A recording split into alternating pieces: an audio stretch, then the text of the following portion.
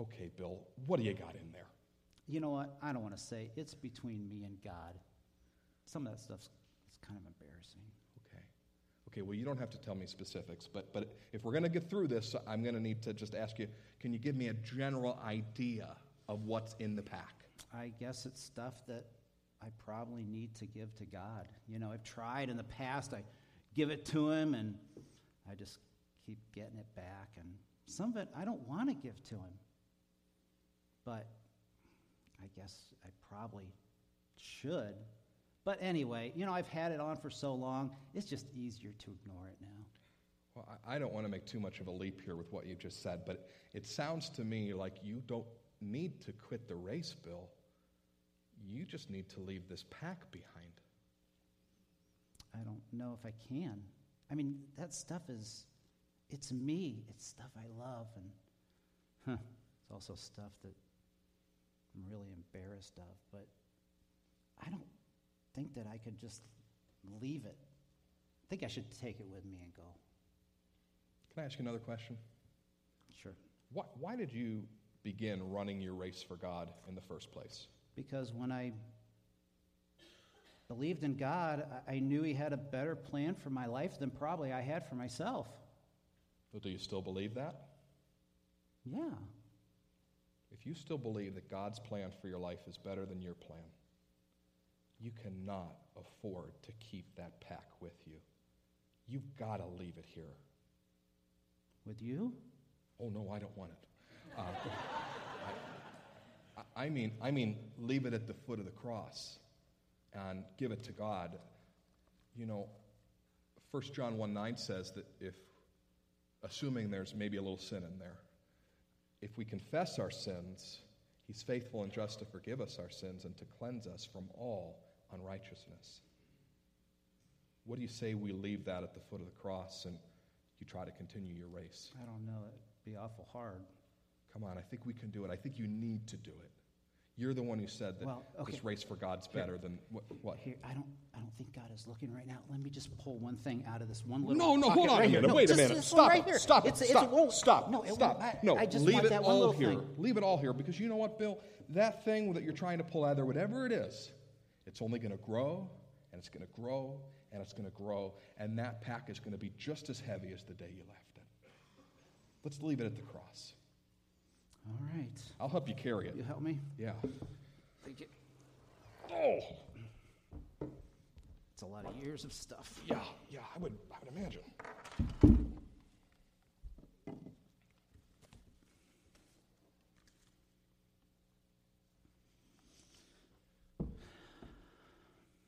All right.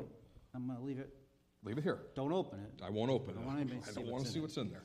Okay. All right. Before you go, how do you feel? I feel like I could run the race. Well, good. Yeah. Bill. What? Why are you still hunched over? Well, the pack is gone. Stand up straight. it's kind of nice. Yeah, it's kind of nice. I think I can go a little bit further. Yeah, I think you can too. Wow. Oh, and Bill, wait. Yeah. If this sort of thing comes up again, could we maybe handle it during office hours? I guess, but it wouldn't be nearly as much fun. Thanks, Bill.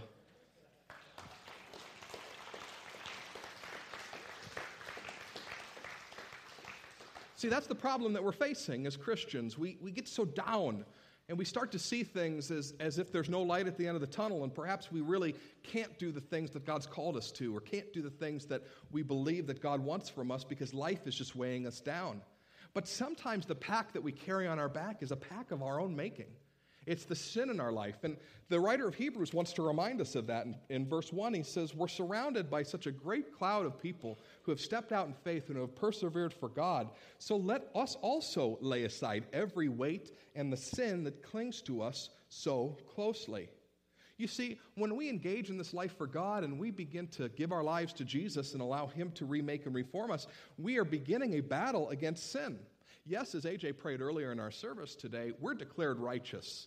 We're saved. We're the saints. We are the holy ones of God. But that doesn't mean that's in an eternal sphere.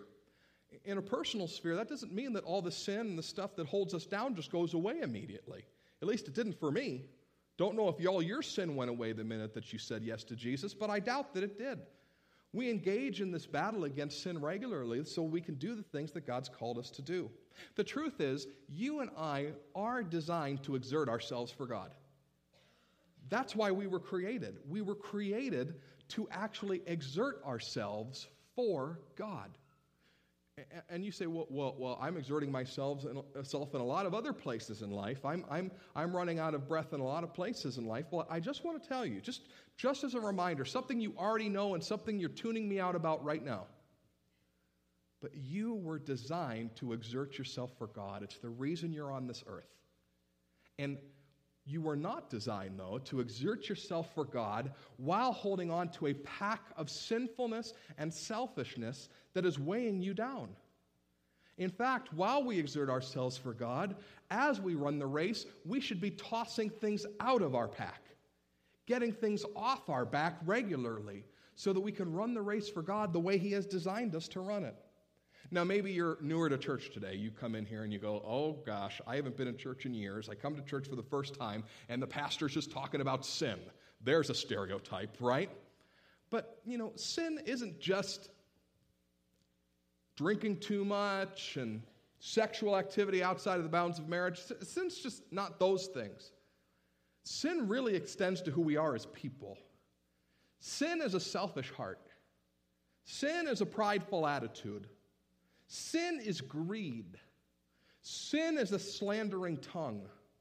Sin is dissipation. We talked about that a number of weeks ago. The idea that we are just engaging in entertainment and pleasure and food and drink, and we're just doing that to such an extent that we are just numbing ourselves from the real things of life. There's a lot of things that are sin, but most people just think that Christians are against having any fun. That's not what we're against. We're against living our lives in a way in which we're carrying a heavy pack while we should be exerting ourselves for God in the way that God has designed us to do it.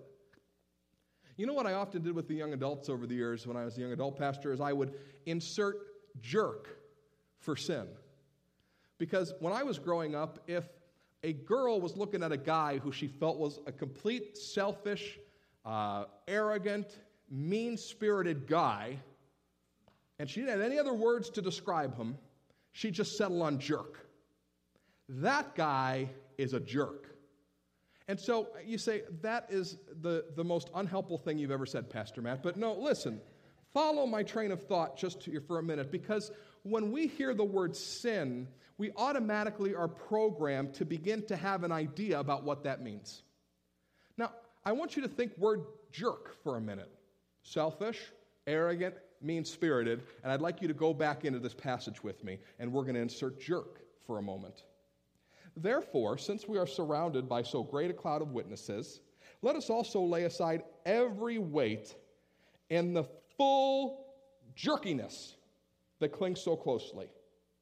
I want you to now skip down to verse 3. Consider him who endured such hostility against himself from hopeless jerks, that you may not grow weary or lose heart.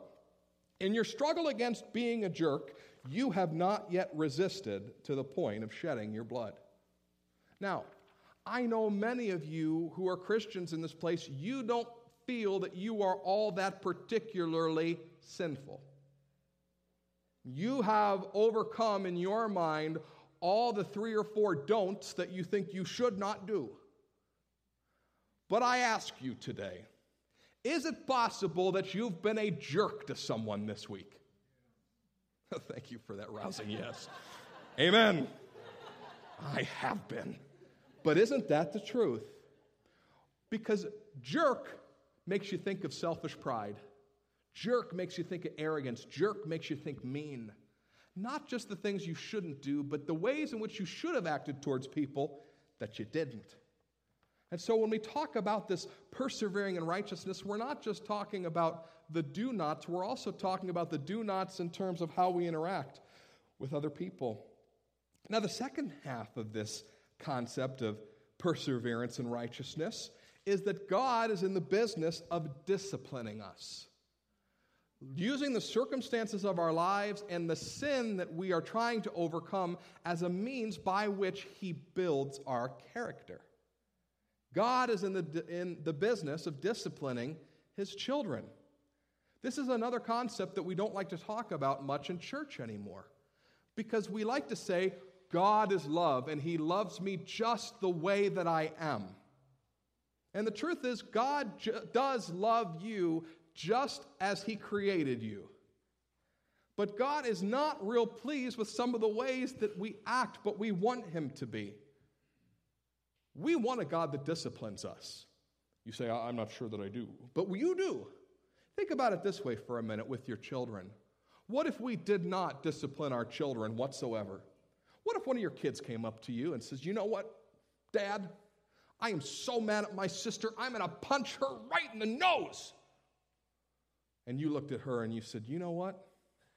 I would prefer that you don't punch her in the nose. But if you choose to, come back over here for a hug when you're done. Would any of you considering that a good parenting method? Anybody? Isn't that the way we view God? God, I'm just going to go ahead and do this. Then I'm going to come back for my hug. Because you love me just the way I am. Just like Billy Joel. You love me just the way I am. Nobody gets that. Just the way you are. Do. Anyhow.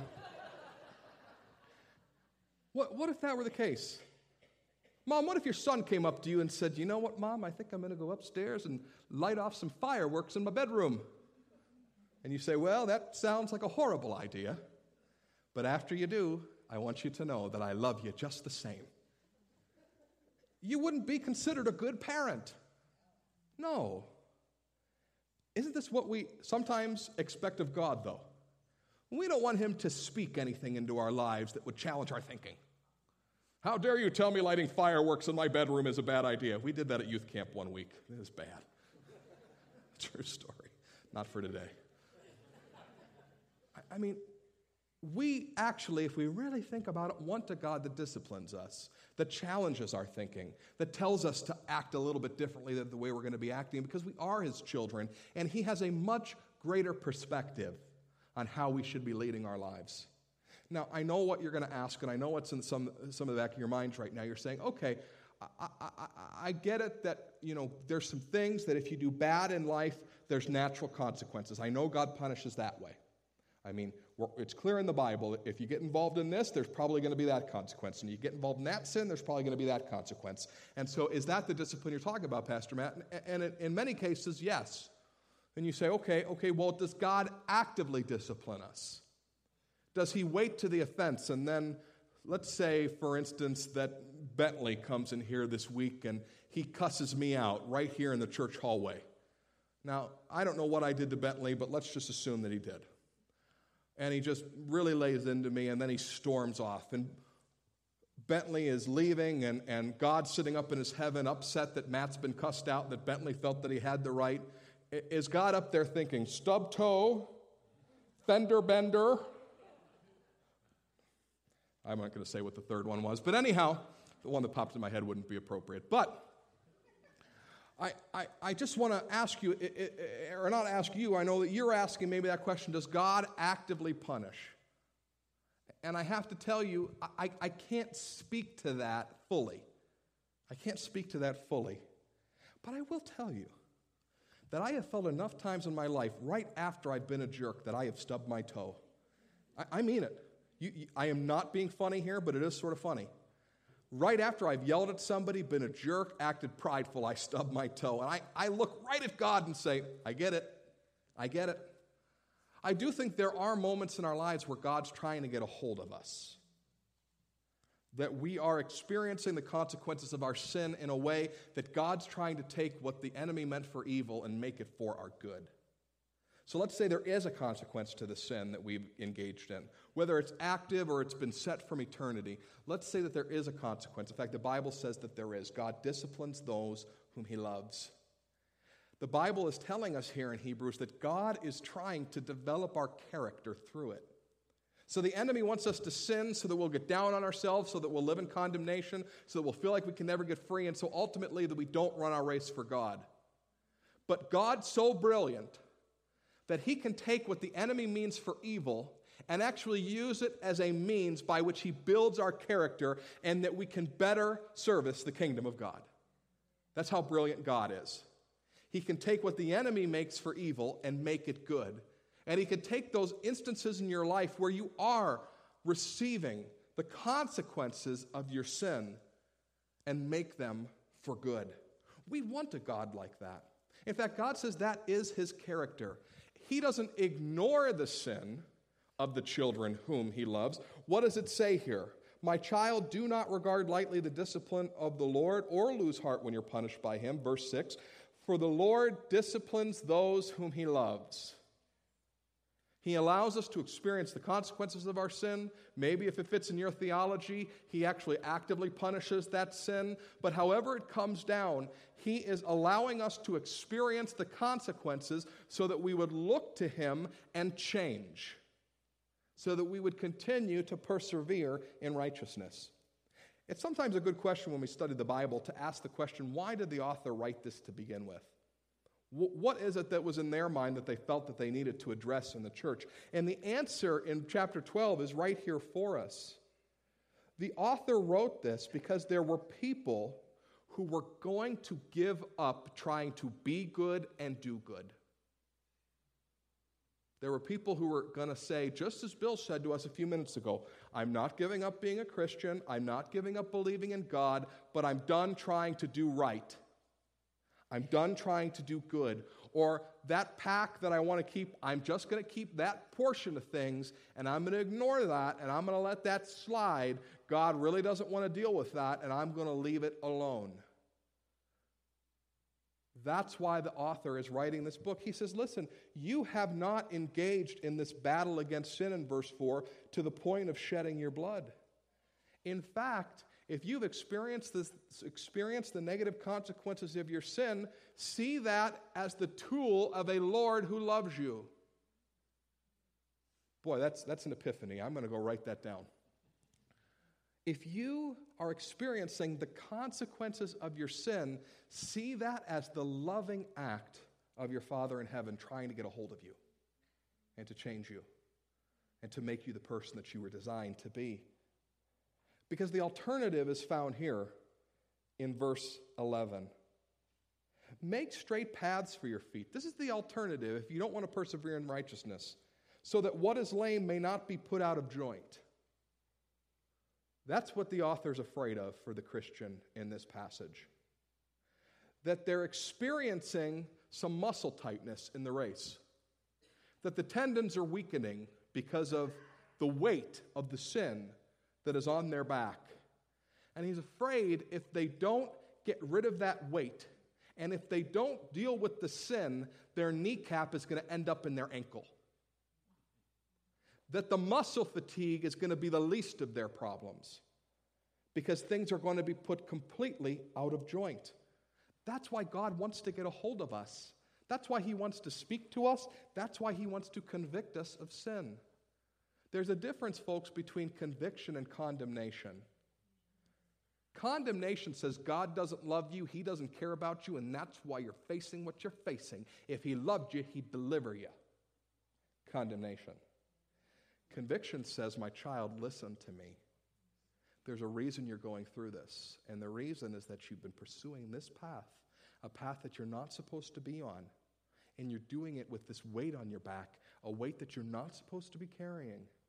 And if you will give that over to me, and if you will engage in the battle with me to eradicate that from your life, you're going to be healed. That's what the Bible says. Verse 11. So that what is lame may be healed. That's what persevering in righteousness is all about. And the beautiful thing in the midst of this is that we can trust the heart of God in this. The heart of God is this.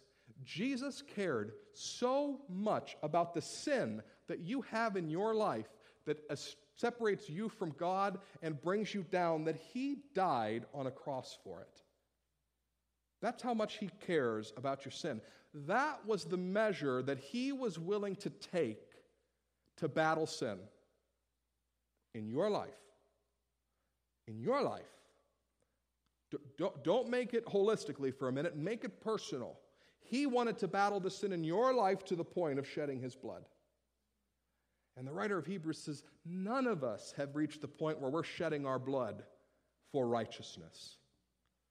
If we did reach the point that we were to shed our blood for righteousness, that would be okay. In fact, there's Christians that have done that. Christians who have lost their lives in the pursuit of obedience to God. God bless the martyrs. It reminds us that we have such a long way to go in our fidelity to Christ and our battle against sin and darkness. Is our heart really there? That we want to join Christ in his battle against sin. The other part of the heart of God, beyond the cross, is that God chose to reveal himself with the name of Father. Now, every time I say that, I also have to have just the caveat that says not everybody has a good idea of what a good and a loving father is because of the way that they grew up, and I understand that. Maybe you're in that situation right now. You don't know where your father is this morning or what he's doing. But I want to tell you today, think of the father that you want. The father that loves you, affirms you, disciplines you to make you into the person that you want to be. That's the Father in heaven that we have.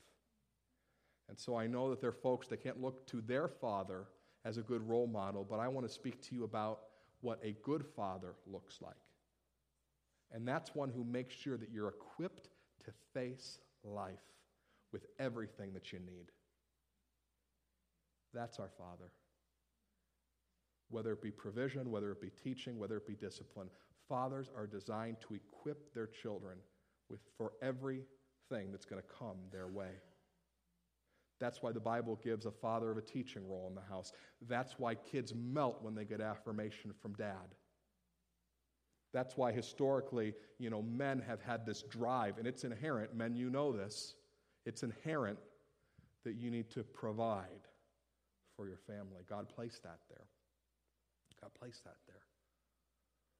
That's who our Father is. And he's looking at us punching our sister in the nose and lighting off fireworks in our bedroom and saying, "Quit it! What are you doing? Stop!" Because a good father raises their voice at that moment and intervenes in that situation and says, "Don't you see the consequences of your action? You've got to stop." God would yell at me? I'm just saying. Good fathers step in and they try to work with their children to make them the people that they're designed to be. That's what God's doing, and that's why you and I need to persevere in righteousness. We need to honor the sacrifice of our Savior, and we need to honor the work that the Lord is putting into our lives. Disciplining isn't fun. You want your kids to be perfect, don't you? How many of you want to discipline your kids? 18 out of the 24 hours a day. I hate disciplining my kids. It's the worst. I would rather sit there and turn on a game of Madden, drink some coffee, and ignore the fact that my house is being destroyed. That's what I want to do. Disciplining isn't fun. God's not sitting up in his heaven going, "Look what I'm going to do to them for that." That's not his heart. Discipline takes effort and intention. And God has put in a ton of effort and attention into your life. How are you going to respond to it? I'm going to do things my way. How many times have you knelt down and you're trying to help a child to do something better than the way that they're doing it? No, I don't need any help. I'm going to do it. No, I'm not trying to do it for you. I'm just trying to show you a better way to do it. It'll be a lot quicker. You'll be done. No! Don't touch it. And in the end, what are they doing? They're sitting there with that untied shoe, or they're sitting there with that building that's fallen over from their blocks, and they're screaming on the floor, crying, "I can't do it!" I don't know how many times I felt like I've been sitting on the floor, screaming at God, "I can't do it!" And all the while he's saying, I have given you everything you need. I've given you every bit of instruction. I've given you my Spirit to guide you. Would you listen to me? I even deigned to humiliate myself and show you firsthand how I want you to do it in my Son. I got down on the floor in the most incredible way possible by coming to this earth. Keep pursuing righteousness because there is a result. Look at verse 11. Now, discipline always seems painful rather than pleasant at the time. Amen. But later, it yields the peaceful fruit of righteousness to those who have been trained by it. I don't know about you, but I want some peaceful fruit of righteousness in my life. Fruit is a symbol for results. Anybody want good results in their life? I do. I want good stuff to happen. Discipline, perseverance is the path to the results. If we're constantly looking at God and saying, God, don't touch that, God, leave that alone, I'm not going to deal with that, well, the pack is on our back, we're not going to yield the results that we want. Some of you go, you know what, yeah, I want better results, and I know exactly what you're talking about, Pastor Matt, that's very cerebral, I like that idea. But there's others of you going, you know what, Pastor Matt, I just need some peace. I just need some peace. I want to tell you, that's the other result of persevering in righteousness, is that there is a peace that will come upon you when you know that you are in the will of the Lord. That whatever life brings, what do we sing in that song? Whatever may pass and whatever lies before me. Whatever life brings, there is a peace because God is at the center of it. And your Father is going to walk with you through it. When we allow the pack to stay on our back and we're looking at God and saying, no, I'm not dealing with that, there's no peace. There's only consternation. God wants to step into our lives in such a way that we have perfect peace, whatever situation that we face. It may upset us for the moment, it might upset us for a day, it might upset us for a week, but we're not going to stay in the upset because God's on the throne of our lives. God wants to instill peace into our lives. So what do I want you to do? It's still 20 till. Stick with me. What are you going to do about it? One, I invite you regularly to ask God if he sees anything in you that needs to change. It's called confession, and the other side of that's repentance. To regularly ask God, like the psalmist says, do you find any wicked way in me? To just get quiet in prayer. You know, it's even good to kneel. It's why we invite people into the altar, because it's a great thing to say, you're the boss, I'm not, I kneel before my king. Kneel and say, God, do you find anything in me that's causing offense to others, that's causing a detriment to my life, that's not allowing me to have peace or the results that I want? God, show me. Show me. Show me. He will show you. The only question is whether you will acknowledge what you've seen and what you've heard. He'll show you. He's faithful to do that. He wants you clean. He wants you pure. He wants you righteous. He'll show you what's going on in your life if you ask him to do so. Second thing, listen to the leading of the Holy Spirit. Because if you've accepted Jesus Christ as Savior, the Holy Spirit is living in you, wanting to lead, wanting to guide you. He's going to give you what I like to call, and many have called, promptings. Go do this right now. Go step into that situation. Stop that immediately. Turn that off and go deal with this. Stop. Rest. Don't keep striving. He says things like that to so many of us all the time. You need to have more balance. You need to let something go. Hey, don't go over that direction. You know what? Other people may be able to do that, but not you. You're my child. He speaks those things to us. And sadly, we can get a hardened heart and not listen anymore. Because the more we say, God, I'm keeping this in the pack, the harder and harder it gets for us to hear him when he calls. Listen to the leadings of the Holy Spirit. Don't ignore his discipline. He will give you things in the moment that he wants you to obey in, and the result will be peace or righteousness. It might get hard for a moment, but the result for you would be peace and righteousness. No discipline seems pleasant at the time,